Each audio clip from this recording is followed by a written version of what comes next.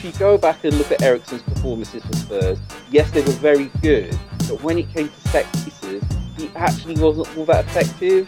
We rarely got assists from corners, and his direct free kicks rarely went in. There's going to be some competition there, isn't there, between him and Mane? I think Mane is still going to start. I think Diaz is going to be the Jota to Firmino, as he's going to be to Mane.